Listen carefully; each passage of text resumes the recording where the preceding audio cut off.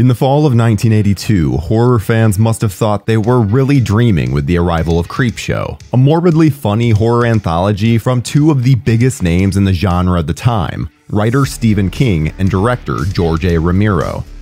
A loving ode to those nasty EC comics that so warped the minds of children in the early 50s, the film was the very definition of a comic book movie, colorfully replicating the vivid depictions of supernatural terror seen in books like Tales from the Crypt and The Vault of Horror. The film opened to #1 at the box office in November of '82, Romero's first and only #1 opening, and it made approximately $21 million at the domestic box office, off a budget of around $8 million. So naturally, the creatives involved started talking about making a sequel, but it would take a few years for one to finally get off the ground. And that's where we come in, boils and ghouls, because we're going to let you know just what the f*** happened to Creepshow 2.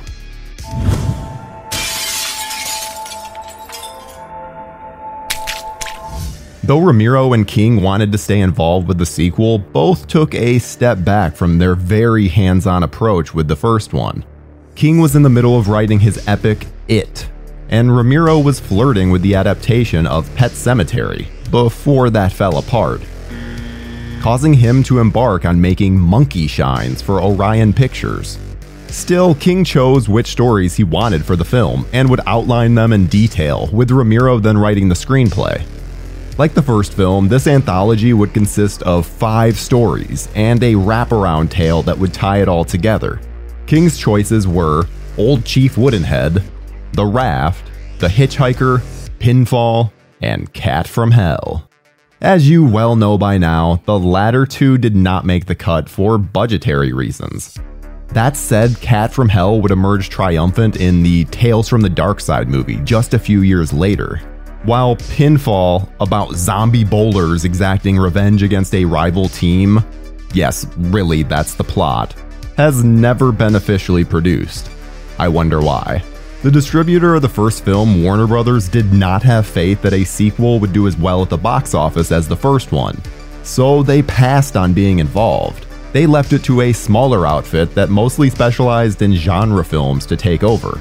That outfit, New World Pictures, released films like the House movies, The Stuff, and Vamp, all of which we've covered on this channel.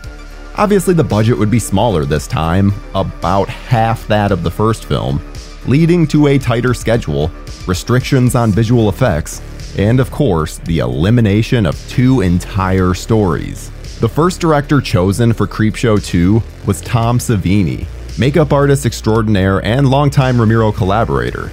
Ultimately, Savini could not direct the film, so the job ultimately went to Michael Gornick, another longtime Romero collaborator who was the director of photography on Dawn of the Dead, Day of the Dead, and of course, Creepshow. Gornick is responsible for most of those wonderfully cartoony special effects in Creepshow, and as he had already directed episodes of the Romero-produced TV series Tales from the Dark Side, the time seemed right for him to get his first shot at helming a feature. Production was mainly set in Arizona, with one segment being shot in Maine, as a favor to, you guessed it, Stephen King, as everyone involved wanted at least one segment to be shot in the author's home state. Arizona was chosen for the first 2 tales because it was getting late in the year and they wanted a location where the weather was supposed to be placid and reliable. But you know the old saying about the best laid plans of mice and men. The first segment to be shot was The Raft. At least that was the plan. That nice weather that the production had planned on turned out to be an oasis, as suddenly massive storms appeared and shut down production for 8 long days. Because everything in the film would be shot on location, they couldn't simply move into a studio or warehouse to work while they waited out the never-ending rain. Gornick, now finding himself over a week behind schedule, suddenly felt pressure from the bonding companies to speed things up and get what they needed in Arizona before moving on to Maine. A studio wouldn't have helped make The Raft possible anyway, as the entire tale takes place on a lake. When Gornick and company were able to shoot, they ran into another problem. The Arizona lake was absolutely freezing thanks to the underground spring. Things were so chilly the actor Daniel Beer who played the lead Randy, got hypothermia while shooting and had to sit out for 2 days. Another costly delay. So next time you watch The Raft, appreciate the performances from these young actors, because they're freezing their fucking asses off. When it was all said and done, Gornick said making The Raft was far and away the most difficult of the segments to shoot. One more issue with The Raft came in the form of the villainous blob that traps and kills off our young protagonists. Simply put, it just didn't look good enough. The lead makeup artist Ed French felt snubbed by Gornick when the director went to French's subordinates for help on how to make the gelatinous monster look better, and he subsequently left the project, leaving Howard Berger and Greg Nicotero to jump in and take over as heads of the makeup department. French's departure also affected the role of Creep, who we see at the beginning and end of the film. French was meant to play the character, but after his resignation, the production had to find someone else to play the ghoul. Enter Tom Savini, who had plastered plenty of latex on actors over the years, but actually hated to have it applied to himself. As a favor to his friends, Savini agreed to play the Creep, even though he was thoroughly uncomfortable in the makeup chair. The delays on The Raft made it so production on that segment bumped up directly against shooting of Old Chief Woodenhead, which was set to star Hollywood legends George Kennedy and Dorothy Lamour as kindly old folk who are killed by a gang of thugs. Said thugs are subsequently murdered one by the titular Wooden Indian. This story was actually considered for the first Creepshow, as was the third tale, The Hitchhiker. All the locations for Woodenhead were existing locations. Again, no studios or sets for this film, making things challenging for the art department to say the least, who had to dress a handful of trailers, houses, and general stores. Also difficult to bring to life was the character of the vengeful cigar store Indian, who was created by putting a foam suit on an actor. An incredibly warm suit, as it turns out, necessitating production breaks as often as possible to cool down the exhausted actor inside. As a fun side note, the actor who plays cheerful toady fat stuff is actually David Holbrook, whose father Hal of course starred in the Crate segment of the original Creepshow. With that segment in the can, it was time for the crew to move all the way from Arizona to Maine. Quite behind schedule, mind you. The original plan had been to leave Arizona in October, sending them to Maine while it was still comfortably autumn. But the various delays found them in November when the entire production outfit arrived in Bangor. And you'd better believe winters start early up there in Maine.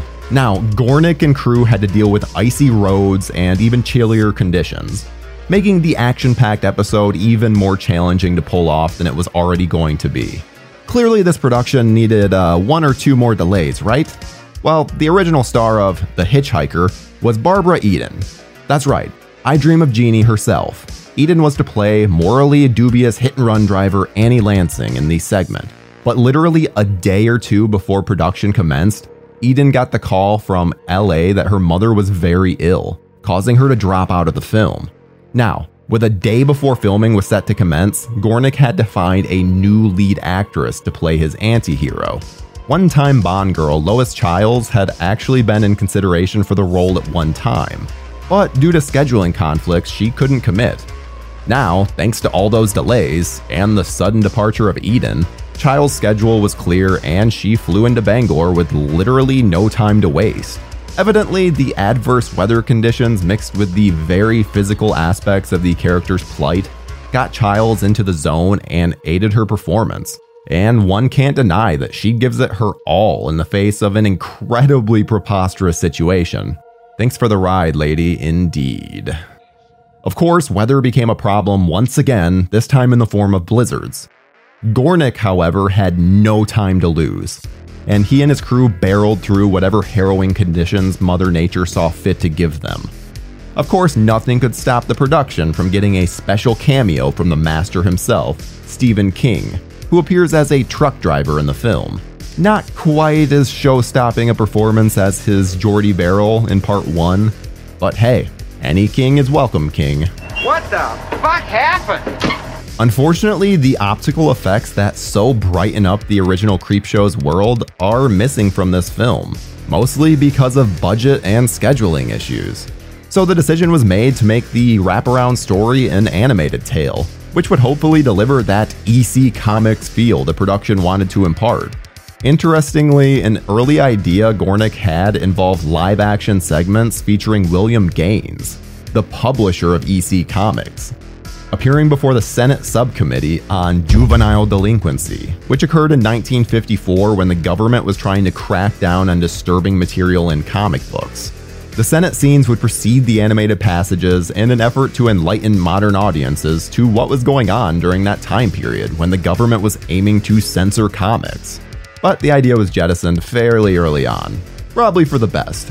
But it would have been a very interesting addition to the Creepshow world, you gotta admit. Creepshow 2 opened the first weekend of May 1987.